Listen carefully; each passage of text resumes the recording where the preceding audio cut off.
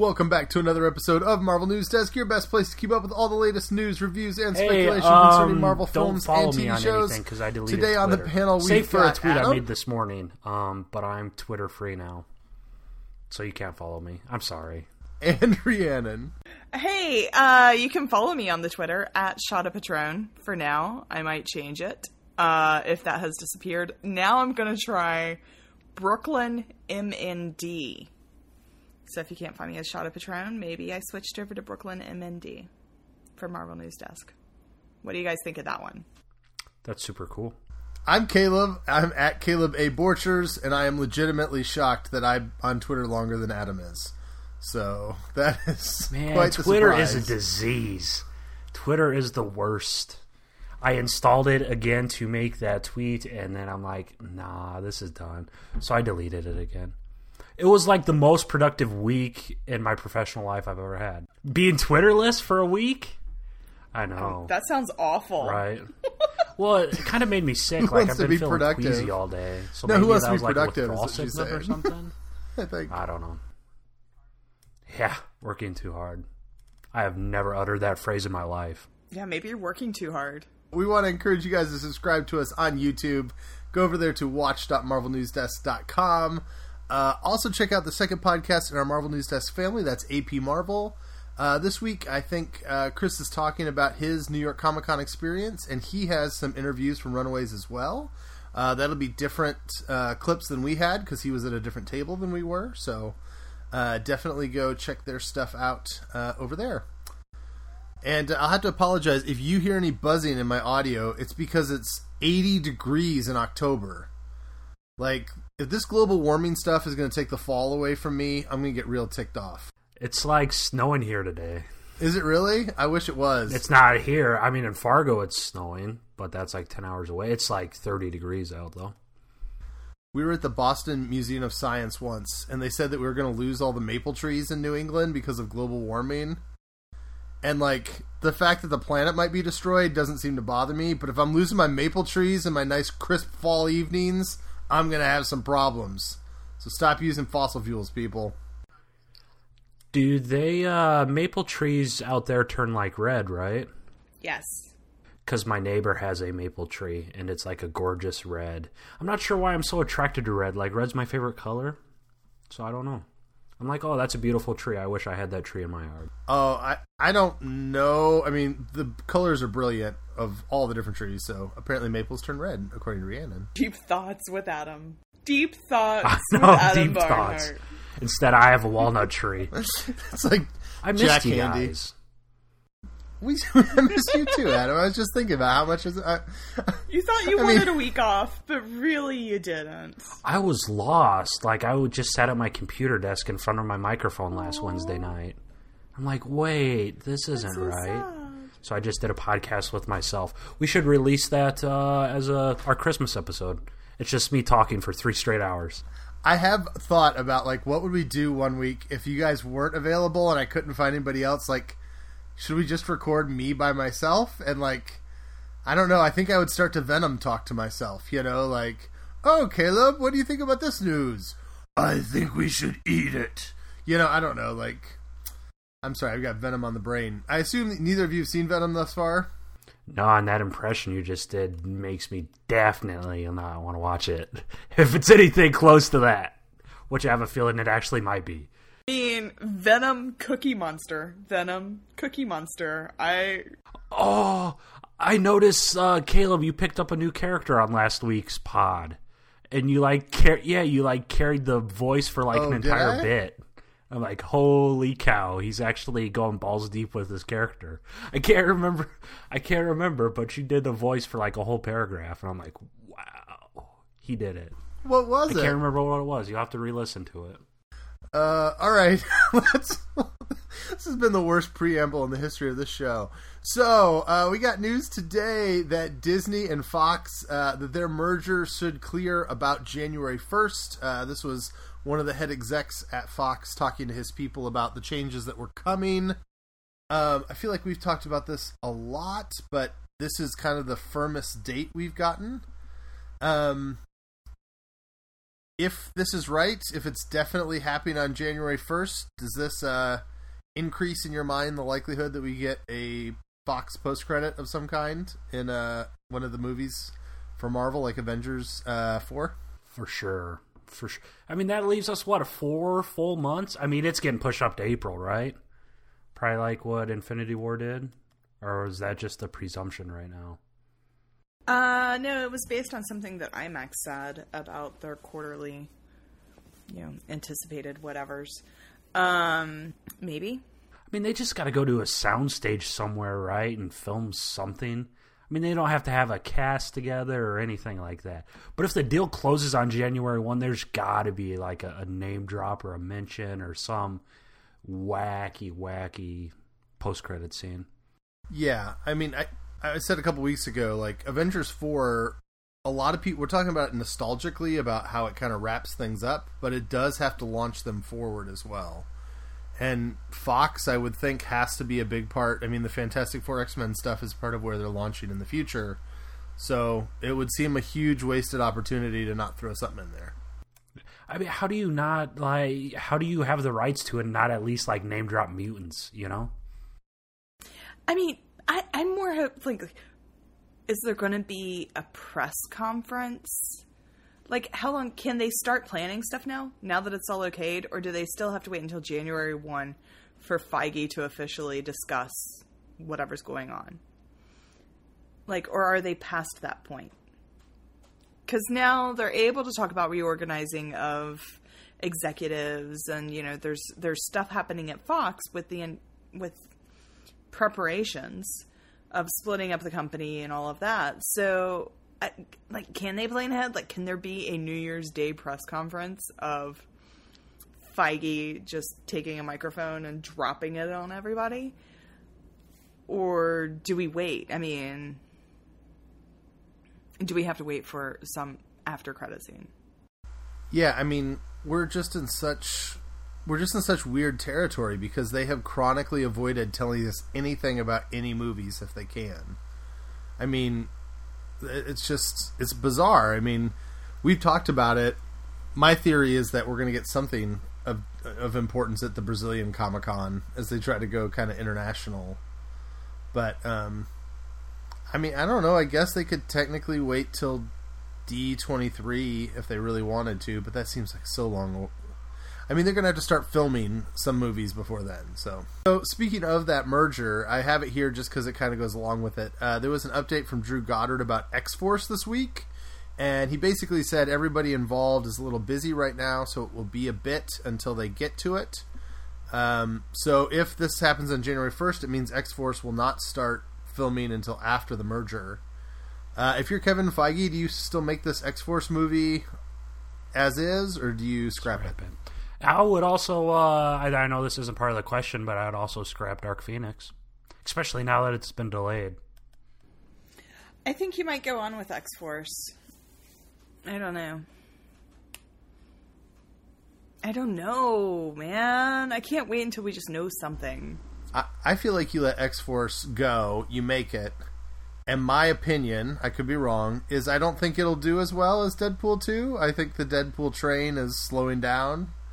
Deadpool 2 certainly did a little worse than Deadpool did, and then you give yourself an excuse to start it over. Like, if right now Disney said, oh, we're going to scrap what we've got and we're going to start over, I think fans would be uproarious about it. But if you make X-Force and it makes $100 million less than Deadpool 2, you can then say, hey, we're getting diminishing returns, it's time for a reboot, and people accept it more. I see that, but I mean, is the first X-related property in the MCU going to... I mean, is there even any sort of question that it's going to be a box office flop? I mean, isn't it just going to be straight cash? Well, I think Dark Phoenix is going to be a flop. That's going to come out under Disney's distribution. But that's different, though, right? I mean, that movie's essentially already in the can, kind of, sort of. Not really. Smell what I'm stepping in, though? Or nah? Yeah, I hear you.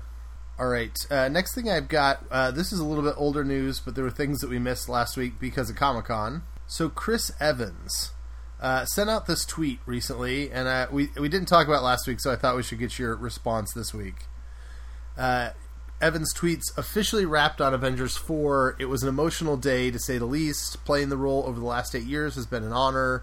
To everyone in front of the camera, behind the camera, and in the audience, thank you for the memories. Eternally grateful. So I think we all saw this and said, oh, Cap's gonna die. I mean, is that the way you felt reading that tweet, Rhiannon?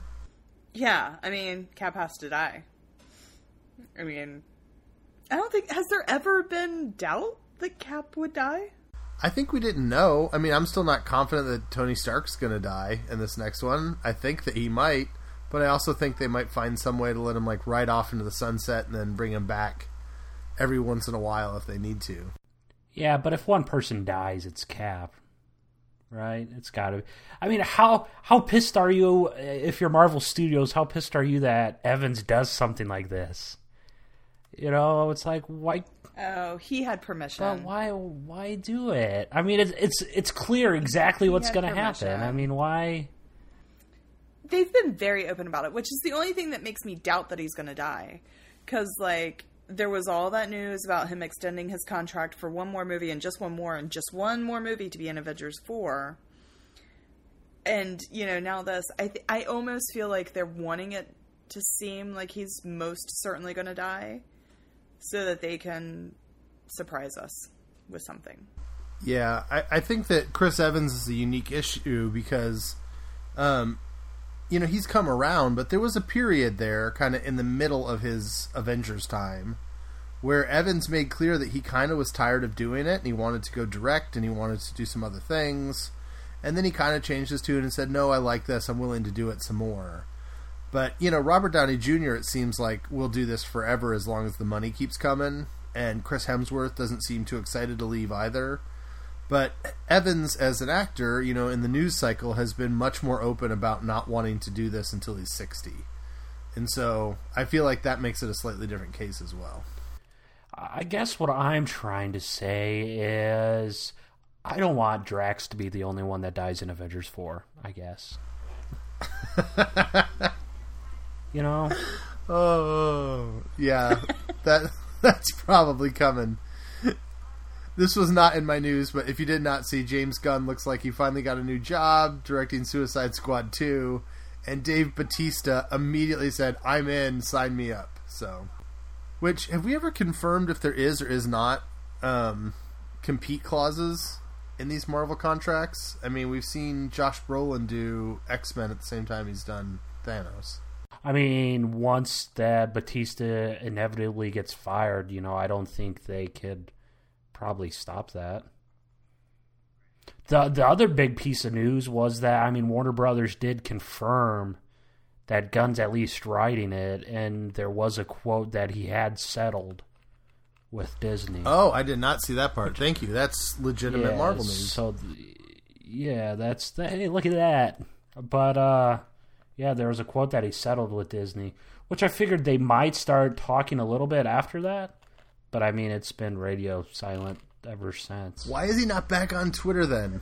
Yeah. Like, I don't expect him... I'm telling you, man, Twitter is a disease. I know. I mean, Twitter got him fired from his dream job. But he's always been... Like, his whole shtick is how much he communicates with... I mean, okay, fine, do a Facebook Live or do a Reddit AMA or whatever, but, like, it is very surprising to me that he has kept radio silence. I would have thought he would have said something. The man has not made a public comment since July. Now we got to start DC News Desk. Dude. Yeah. Because we got to cover that Suicide Squad movie. It's going to be good. Let's face it. It's going to be good. Maybe.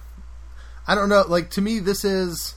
Okay, this was not in the news, but this is interesting to me. I think what we will see with Suicide Squad 2 is I think there's an opportunity here for Kevin Feige to be made to look even better. Because I'm suspicious that part of the reason that the DC movies suck is because Warner Brothers can't keep their freaking hands out of it.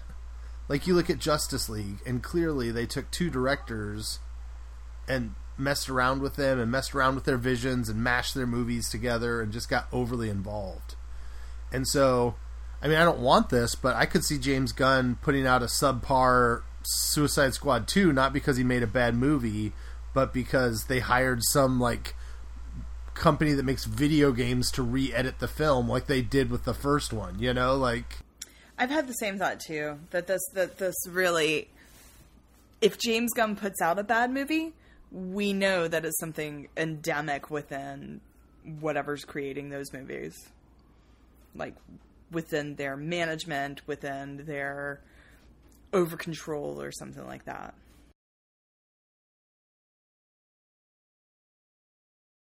Yeah. But see, even if I'm Gunn, I wouldn't even consider the DC gig if they had that oversight like what was kind of involved with Guardians 1.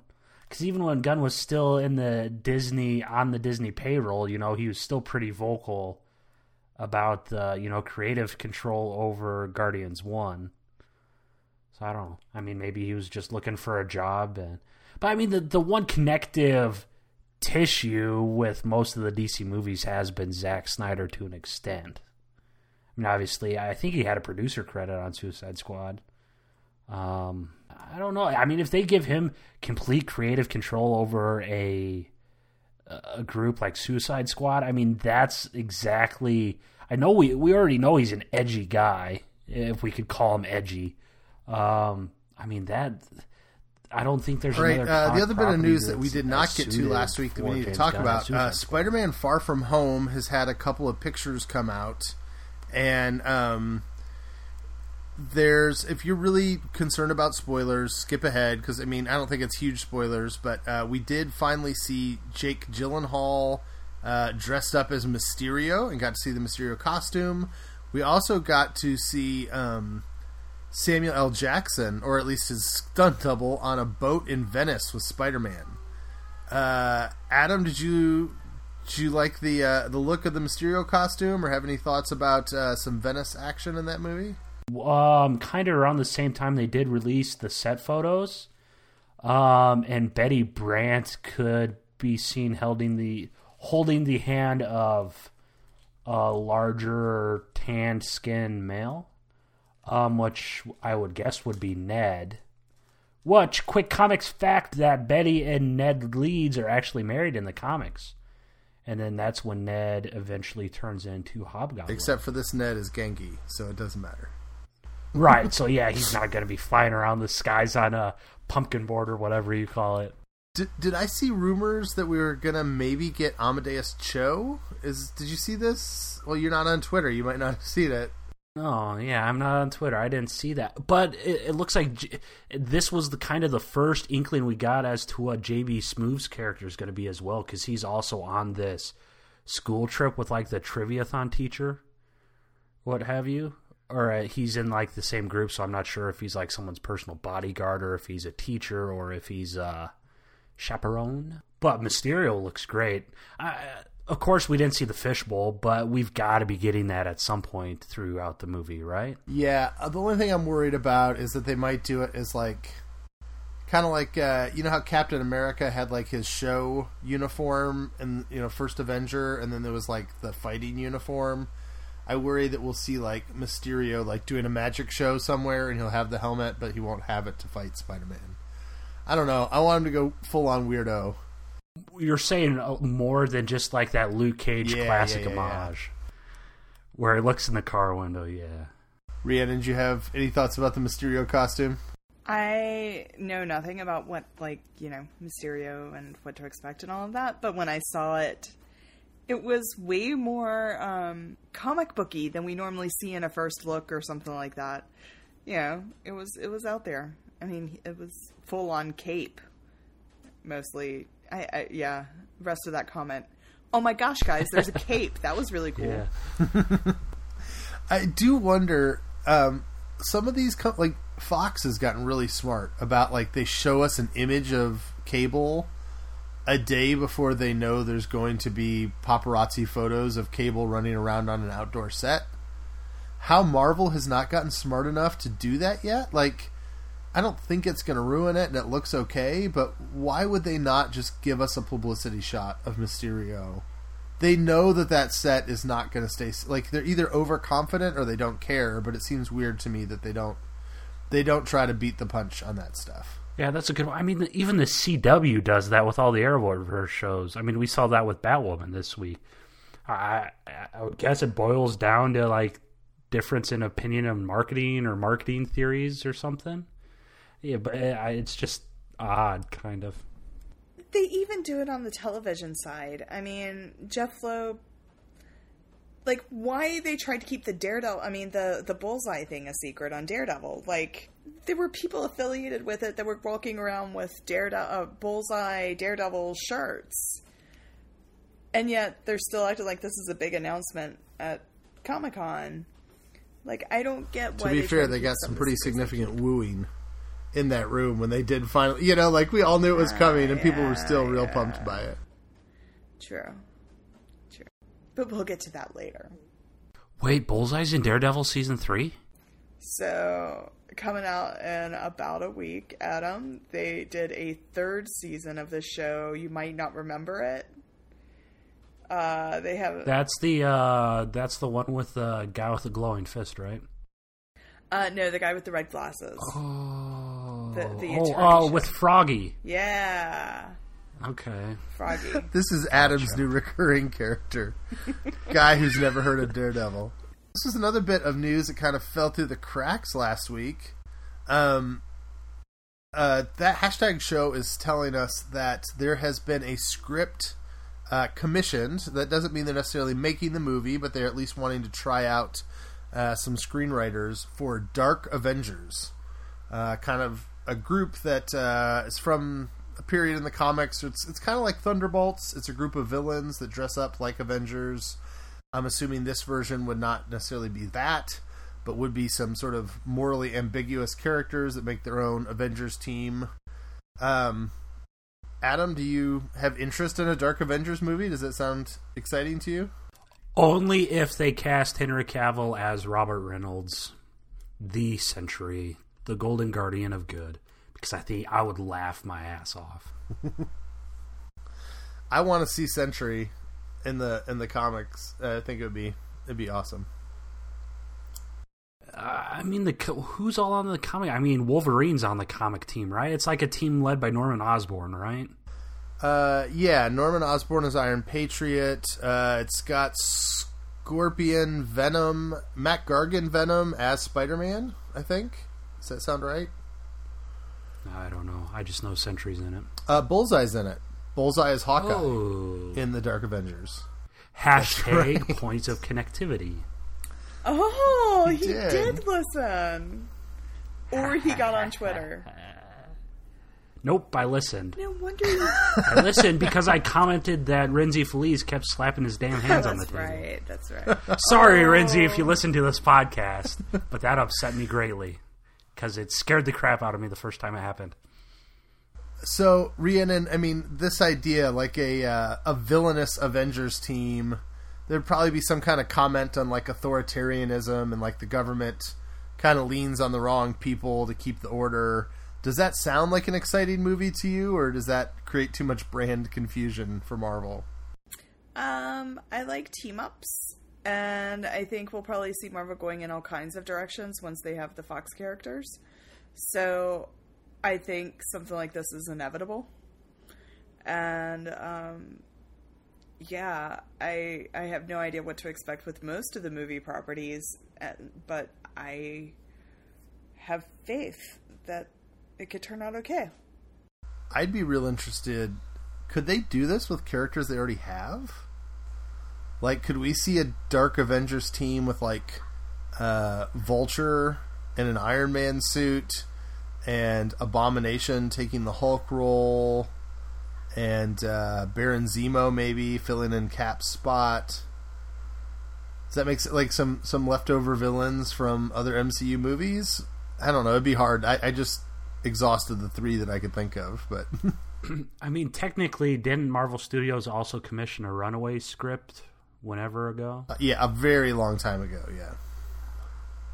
And there was that weird Ironheart script that made it onto the blacklist or whatever. So, yeah, I don't think this means it's definitely happening. I just thought it was interesting to speculate about. I talked to Michael T. Ford about it at our get-together, and he has lots and lots of thoughts about how to make this work. So, who reported this? You said THS or THS. Oh, so okay, yeah, it might. Well, happen. I mean, that was very subtle shade, Adam. I liked that. Well, I mean, I know it was too subtle. I just need to come out and say what I feel, right? I have no doubt that whatever their source is saying it right now. You know, that it's happening, that something's being written, whether anything happens of it or what it changes into. Yeah, I think it's possible that Kevin Feige has 50 different screenplays on his shelf of different, you know, I'm sure he has at least one, if not 4 or 5 power pack scripts that are sitting on his desk that he just never has liked them and it's never been the right time. All right, we're going a little bit long in the news today, but that's okay. We don't have any reviews. This was something else that came out kind of during Comic-Con that I wanted to talk about a little more. Well, first of all, this is 2 pieces of news put together. Already they're talking about a Venom sequel. Yay! And they're saying that if it's a Venom sequel, it'll definitely be PG-13, which is interesting, given the villain that we're almost certain will be the villain in Venom 2. Similarly, Fox is putting out a PG-13 version of Deadpool 2 at Christmas. Is this a sign that the era of the R-rated superhero movie is already over? No, I don't know why you would do a PG-13. I mean, I guess with Deadpool, like, they cut it down for cable TV anyways. Like, there's going to be a version that they've been showing on FX. So if you're going to cut it down, why not also try to sell it and make a few bucks as a PG-13 Deadpool? I don't know what it is. They did release, like, the promo pic with Fred Savage, though. So I think it'd be humorous if they do, like, the Princess Bride with him and they just have Ryan Reynolds, like, talk through Deadpool 1 and 2 to an adult Fred Savage. That's his name, right? Fred Savage? Yes. I love that idea. Yeah, that's part of what they're doing is the Princess Bride thing. I didn't catch that, and now I'm totally on board. Give me PG-13, everything Princess Bride style. But Venom sequel? Ugh, gross. What's a Venom? I'm trying not to be spoilery here. If you don't want to know anything about Venom, go away. I think you guys know this. So they obviously are setting up for Carnage in Venom 2. What? Why do you do a PG-13 Carnage? It's just not Carnage. Like, I'm not a big violence and gore guy. Like, I don't love, like, Tarantino movies. But, like, you cannot do Cletus Cassidy and, like, not show any blood. It just doesn't make any sense. Also, I'm not sure how different Carnage would be than this movie, because we saw in the trailers that Riot already makes, like, the axe hands and stuff like we expect out of... I don't know. Yeah. It seems like these studios are definitely losing their nerve. It only took about 18 months, and now they're like, yeah, let's make PG-13 because that makes us more money. I mean, but if it does get them the best of both worlds, that's what I'm saying. Like with Deadpool, like if they can sell the R-rated movie and then they can sell it again as a PG-13 movie, that's just an extra release. Maybe it's another couple $100,000, maybe it's another couple $1 million, but that's money. I do want to take a moment to gloat. About a year and a half ago when Logan came out, we talked a little bit about people that are like, oh, dude, this is going to change the game. Like, adult-oriented, R-rated comic book movies. MCU is so behind the times, man. Like, the world is changing, and it's going to be far more, like, just adult and edgy now, and Marvel movies are going to fall by the wayside because they're too funny and too family-friendly. Yeah, you were wrong. I mean, already we see the studios retreating to the safety and the economic benefit of PG-13. And Logan was great, but it made a lot less money than the Marvel movies did that year. So this idea that we're going to suddenly get a wave of edgy, adult, R-rated Marvel movies is ridiculous, because already we're seeing that not happening. Quick sidebar, that voice you did sounded like approximately 95% of all dudes I've ever talked to inside a comic book store. Fun fact. Quick tidbit. Good. I've been working on it.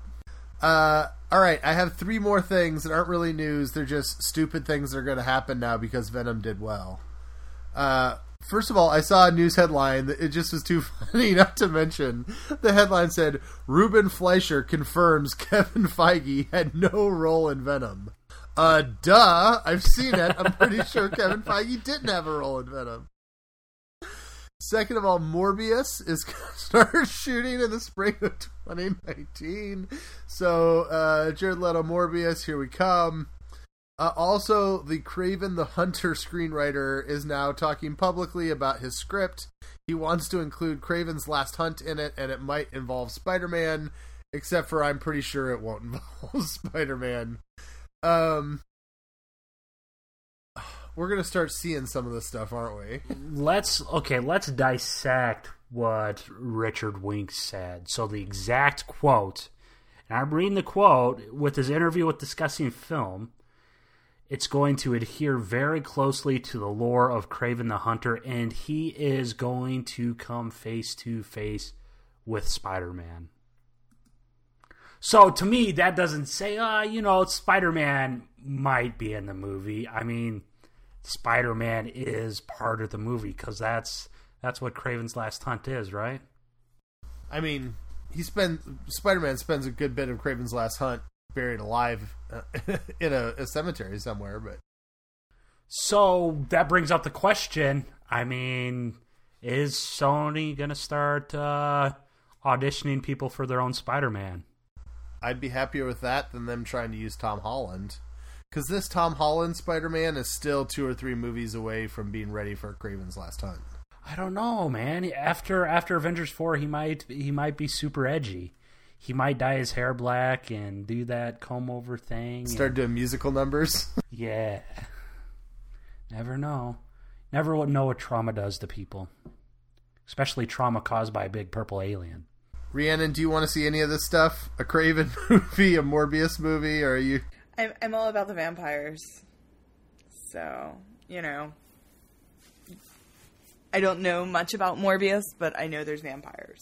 So, give me vampires. Rhiannon's personal motto is, the more shadow hunters, the better. They're vampires, right? Is Shadow... I was going to say, I don't even know. Is that show about vampires? I just assumed. It sounds... I did go to the What We Do in the Shadows panel at Comic-Con.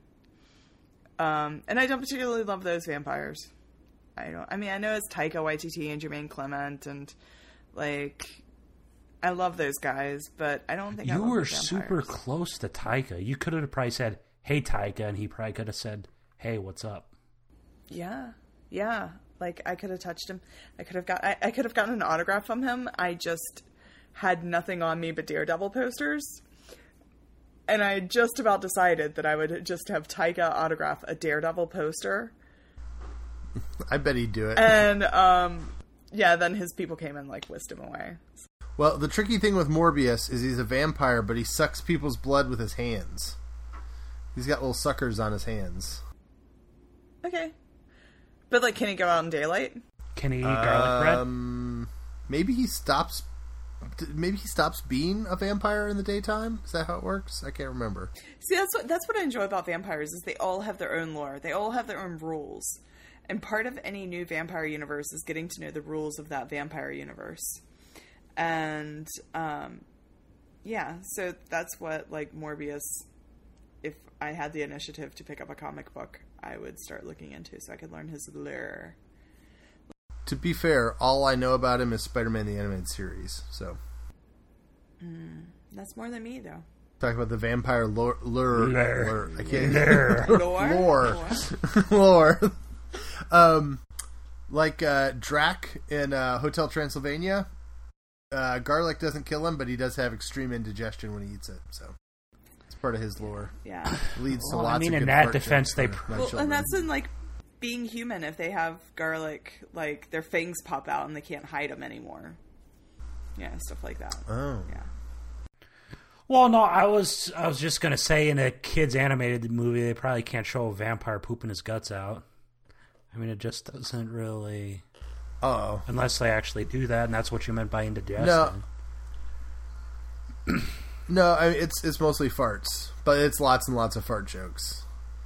our 3-year-old right now, she's all about the farts and the butts. She's figuring out there's a B in her last name, and she's like, Dad, there's a butt in my name. And I'm like, what? And she goes, that letter, it looks like a butt. And I'm like, well, you're not wrong. Well, I'm 25 and I still make those jokes. So, hey, look at that. I have the humor of a 3-year-old. All right, let's talk about Daredevil. So, let me set the rules, make sure I don't screw this up. The embargo has lifted by the time this podcast comes out, which means we are allowed to review it in a non-spoiler way. Is that correct? Yeah. Okay, because they're coming after you and your children if they don't exist yet. All of my children. It's your house that they're going to, ransack with hand ninjas if we get this wrong, Adam. So I just wanted to make sure. Yeah. I actually used a pseudonym. That's how you say it, right? A pseudonym? Yeah. Except my pseudonym is Caleb A. Borchers. So.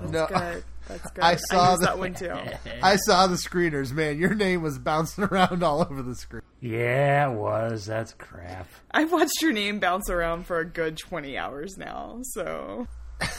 I'm surprised you watch it, Caleb. Normally that stuff peeves you off enough that you don't even watch it. No, in this case, well, first of all, I'm developing I'm trying to be a professional journalist here, Adam. I'm learning how to, deal with it. But, the Hulu ones are the worst. We were talking about this when we were doing our interviews. Hulu, man, they slap their names so many places on that screen that you can hardly see the people on it. So Netflix wasn't too bad. If you don't know what we're talking about, when you get early screeners like we got, they put word marks on the screen somewhere to make sure that you don't screen cap it and send it out and all that kind of stuff. Yeah, like on the one I was watching, it had my social, it had my parents' address, and it had the identities of 2 previous girlfriends. Yeah, so that way, if I screenshotted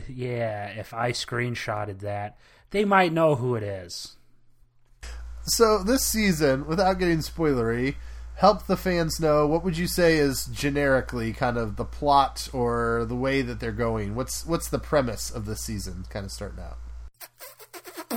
How do you say the plot without giving spoilers? Well, the premise. Like when you read... Are you talking about themes? Well, I think you described the premise best, Caleb. So why don't you? You really should have written the review. At this point, my review is out there, and everybody's like, damn, Caleb should have done the review.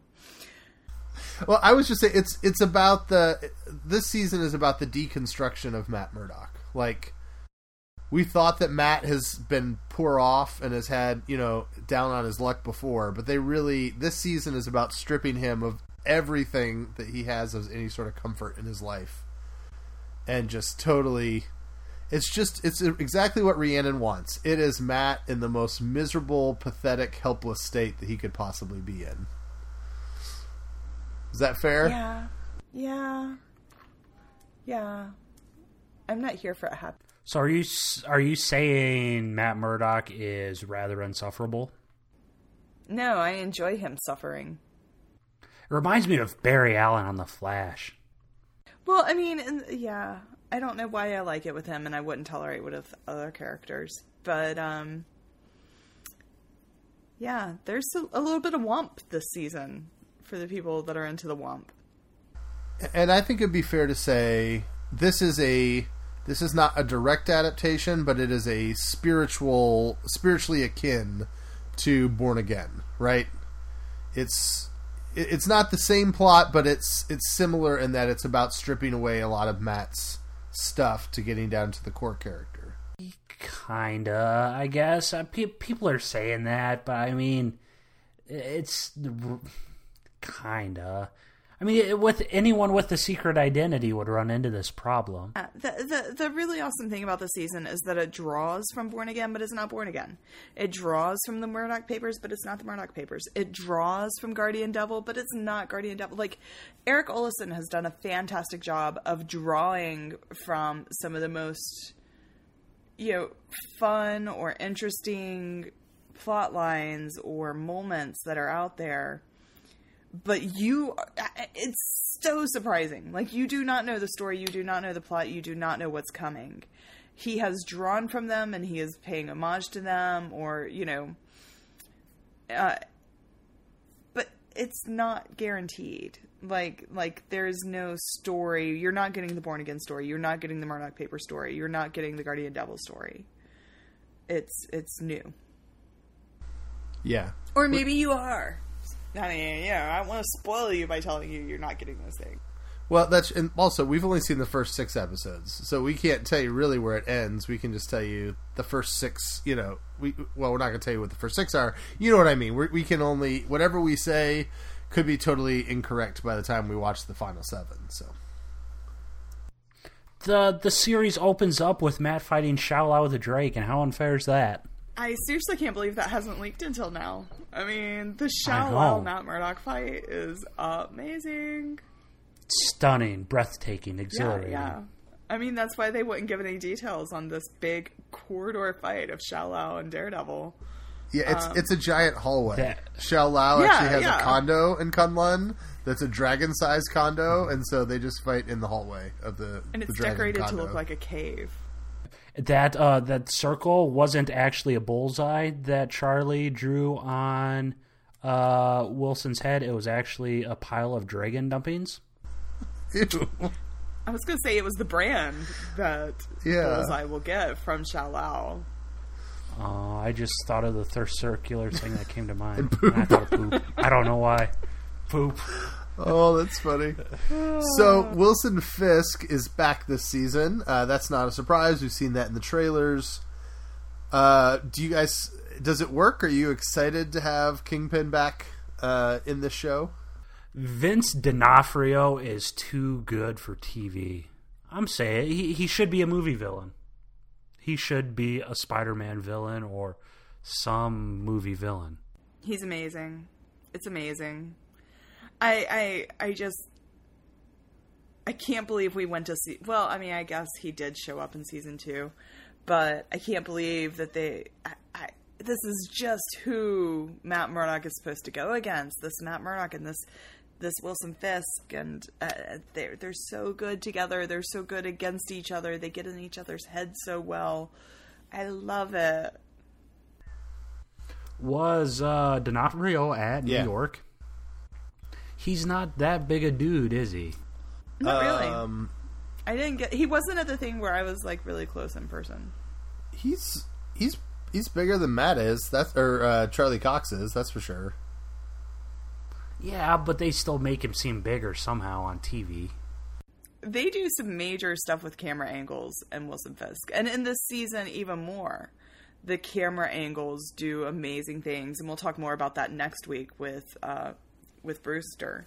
As far as Fisk, he was there and he talked a little bit about how he made the voice. The thing that shocked me is when he came on stage, I felt like his voice was a little bit higher than I expected.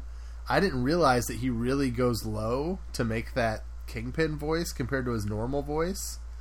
And he had this whole story. It was kind of cool. He was aware enough to say, hey, this is stupid method actor garbage that you're going to make fun of me for. But if you want to know, I'll tell you how I made the voice.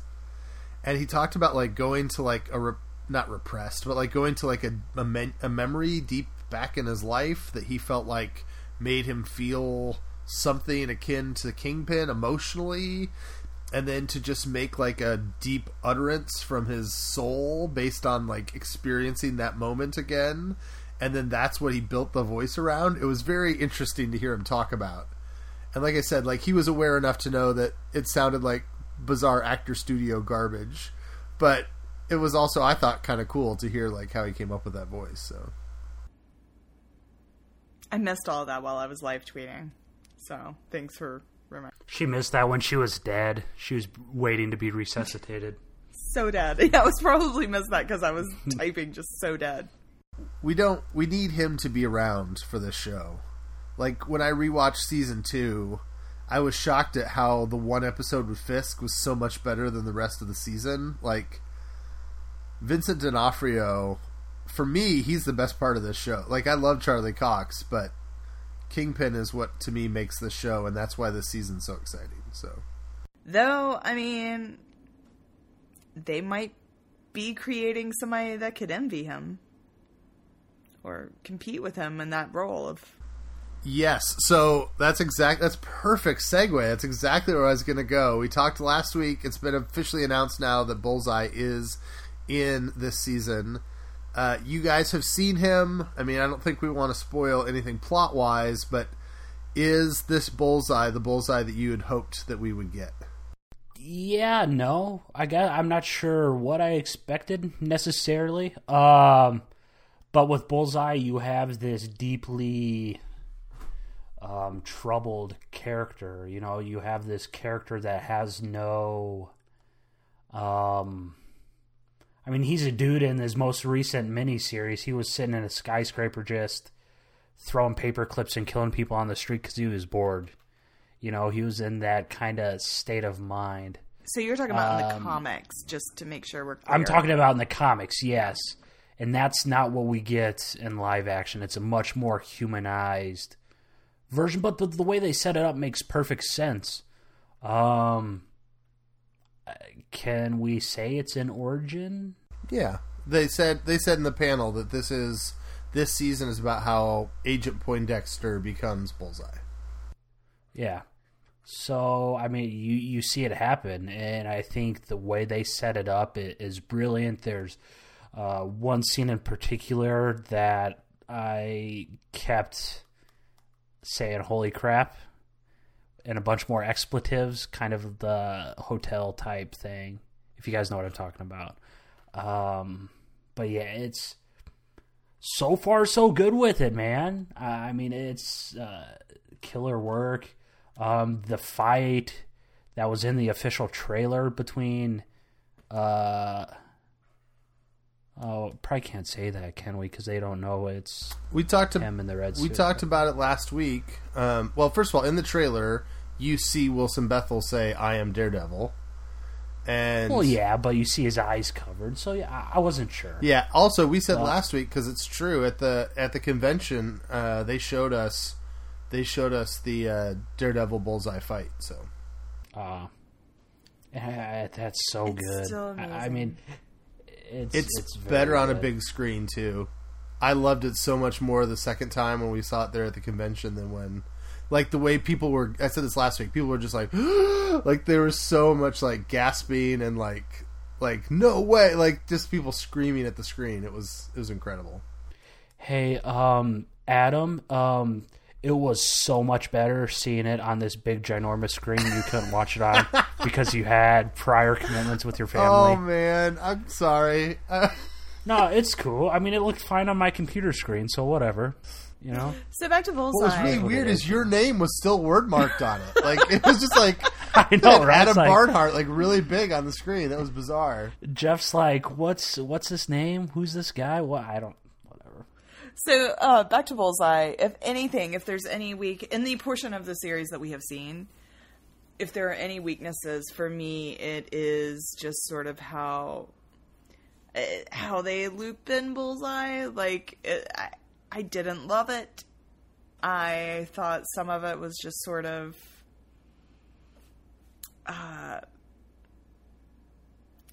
forced a little bit.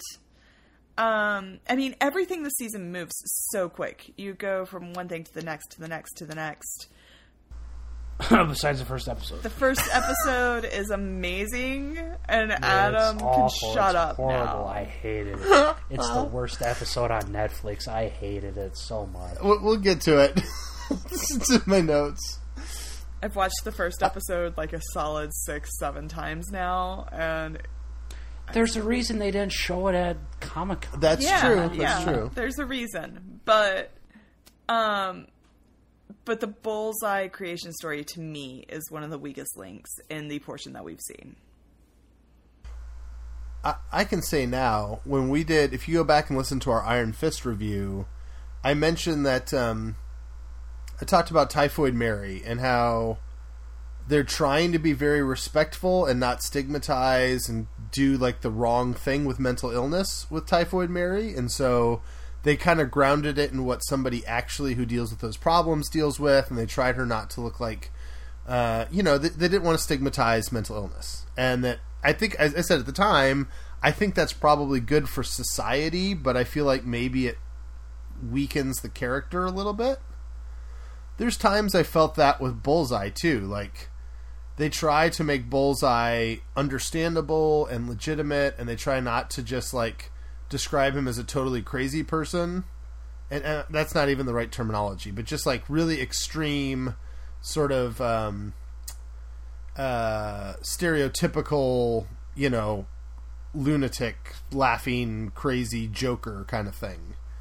And for me, that's like, I get it and I appreciate why you do it, but one of these days I kind of, and maybe we'll get there by the end of the season, I do want to see a Bullseye that's just totally unhinged, willing to kill people at the drop of a hat for no good reason. Like, I don't want to really understand them. I just want to be terrified by them as being like a primordial force of evil, you know. And we haven't got there yet with this version of Bullseye. Well, I mean, and I think some of that should be saved for next week's discussion. I think like you're verging on too deep for a review episode here, but I'd like to talk about it more when we can talk specifics. Yeah, absolutely. I like it. Even the first episode. So let's talk about that real quick. So pacing. People always complain that Netflix shows are too slow. Adam, is this show too slow? Outside of the first episode, no. I mean, episodes 2 through 6 were perfectly fine. I don't know what it was. Both of you loved that first episode, but I don't. I've watched it a couple times. I don't like it. It's slow. It's full of this gross stuff called dialogue. There's just not. I thought you were going to say that differently, so that's good. There's just not much happens. So, but the thing is, in that first episode, watching it, because like I did not rewatch it for a couple of months, however long we've had this, until recently. They are catching you up. That first episode, because what I've been worried because I have met people that say they are fans of Daredevil, but they haven't watched Defenders. Like, they just never did. Like, they love Daredevil, but they don't even realize he's in Defenders. And they do a good job in the first episode of, those of you that watch Defenders, here's exactly what you're wanting to see next. Those of you that didn't, hey, let's go back and we'll catch you up a little bit here. Those of you that, you know, sort of forgot who Daredevil is because it's been 2.5 years since he's had a season, here's a way for him to go through why his powers work, how his powers work, you know. They give you a lot of this first episode stuff that you would expect almost on a network show, but you're getting it worked in pretty darn well with this season. So I think they did a great job with that first episode of answering a lot of questions that were asked, both in Daredevil and Defenders. And I think they do a great job of moving it forward pretty quickly, given the circumstances. I mean, dude had a building fall on his head. Yeah, okay, that's a debate. That's a talk for next week, as you said. But I mean, that's the thing. If Defenders was actually good, we probably wouldn't have needed this much of a first episode. And I'm trying not to get super. I mean, like you said earlier, Rhiannon, you like to see Matt in pain and in grief. And for those people who like to see Matt suffering through an existential crisis, you know, episode 1's for you. If you like to see Matt super depressed and edgy and being just a sad boy, you know, episode 1's for you. Yeah, I mean, I think our listeners know at this point, if you didn't listen to my AP Marvel that I did about Daredevil, I love the theology aspect, like the Catholicism of Daredevil and him like dealing with his faith. That is done as well as it's ever been done in this episode. Like, just kudos to the writers. They did it really well. And for me, just for my own personal tastes and interests and stuff, I find the first episode to be the most emotionally impactful episode that I've watched of any of these Netflix shows. Like, I don't tend to get emotional about stuff, but I get emotional watching the first episode of this season. It's It's incredible, but if you like Daredevil kicking people's butts, there's not a whole lot of butt kicking going on in season 1. For, again, I mean, it's for obvious reasons. I mean, we all know that he ended last season supposedly dead, and he's got to kind of get undead, so. Well, and, I mean, but here's the thing. You have one episode of this. I mean, and that's where, I mean, I don't know. At some point, we could just cut this and talk about it next week, but there's one episode of Daredevil not out there punching people in the face, for the most part, so that the season can move on. You know, there's another world, there's a Scott Buck version of this, where you have 6 episodes of Matt Murdock trying to figure out, you know, I don't know, trying to get up and on the streets. Like, no offense, Scott, I'm sure you're a really nice dude, but I've seen the 2 shows that of yours that actually got produced, and I have no desire whatsoever to see the discarded. I was just thinking, this is a podcast episode waiting to happen when we have an off week where there's nothing to talk about. Let's pitch the Scott Buck versions of all the different Marvel properties. Gross. Scott Buck version of Runaways. Just thinking about it. A bunch of kids playing video games. It's just like a YouTube channel where you watch the Runaway kids play video games. Yeah, they're all streamers and stuff. I do want to say, are we going to talk like higher level about like all screener episodes we've seen, all 6 episodes, or I mean, are we going to discuss our thoughts on what we've seen as a whole? Because I do want to make a bold statement, and I want to see if you guys agree with it. I'm not known for bold stuff, right? Chili. Not really. Chili. Ooh, my chili's good. I need to make you two my chili. Just saying. It's technically an award-winning chili. I was going to say, you will make bold statements about Misty Knight and Iron Fist to people who get very angry at you. Yeah, but that's the only part like I miss of Twitter, just pissing off those people. With the exception of episode 1, of course, I will say, unless something catastrophic happens in episodes 7 through 13, Daredevil 3 is probably the best show on Netflix. Agree or disagree? Agree. On all of Netflix? Not Netflix Marvel shows. Okay. Yeah, I'm there. Mm-hmm. I mean, I love that first season of Daredevil, but I think this is going to be better. D'Onofrio's so good. I mean, Bullseye exceeded expectations, and I mean, obviously, unless they kill him in episode 7, a la Cottonmouth, I was enthralled. I mean, episodes 2 through 6, Poindexter's introduction's nearly perfect. 2 through 6, it felt like it took an hour to watch 4 hours worth of episodes. It's just so good. It's the writing spot on, and I kept trying to think of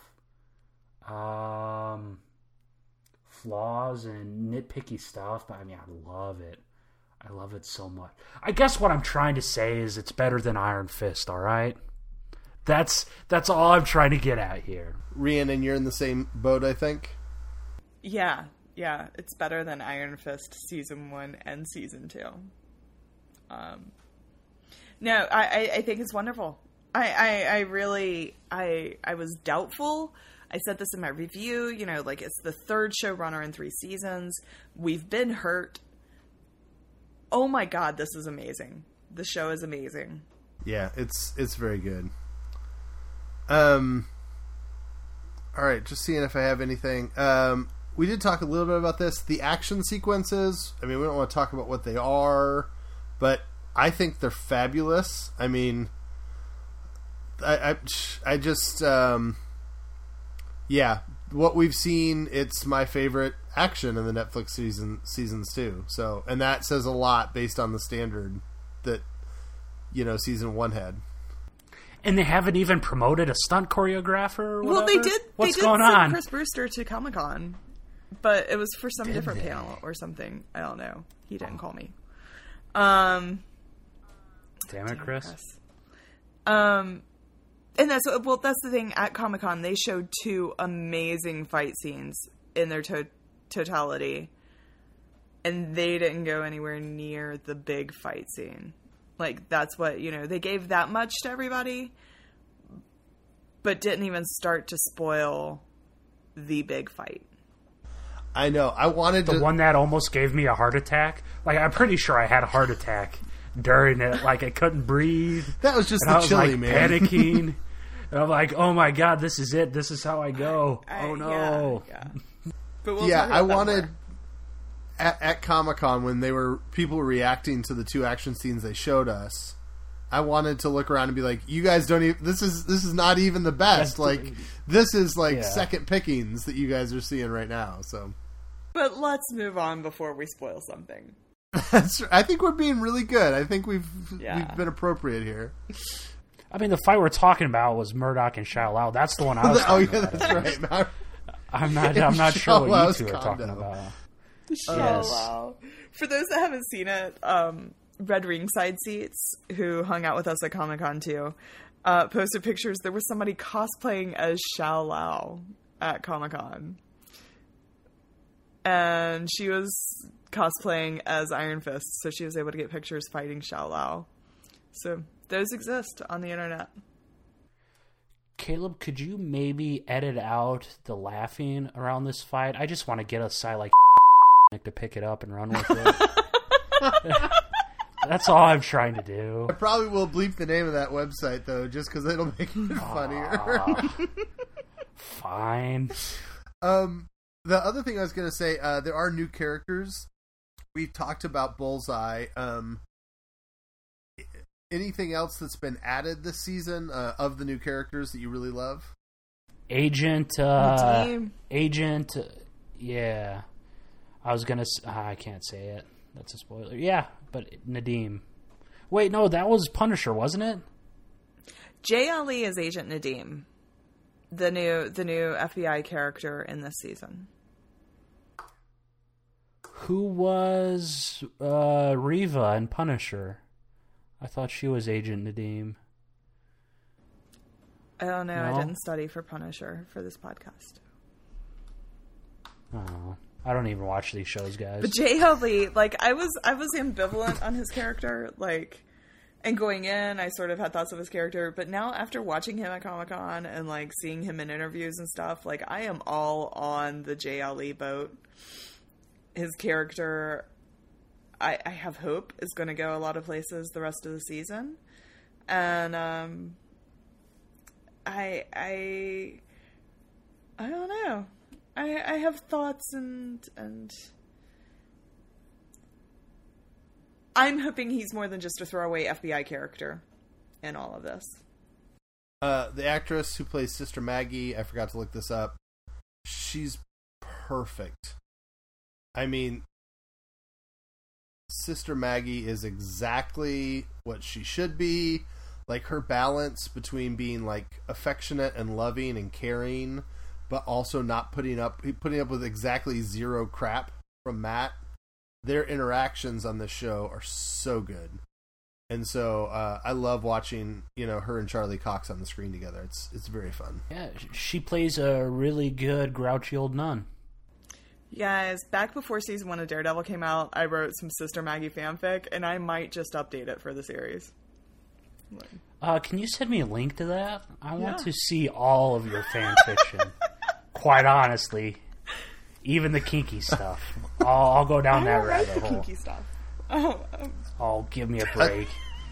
Yeah, turn your camera around to the south-facing wall. I mean, come on, let's be real. The south-facing wall? Are we there? That one? Yes, that one. The naked picture of Matt Murdock on the wall. That's what I'm talking about. I'm so sorry. Just spread eagle.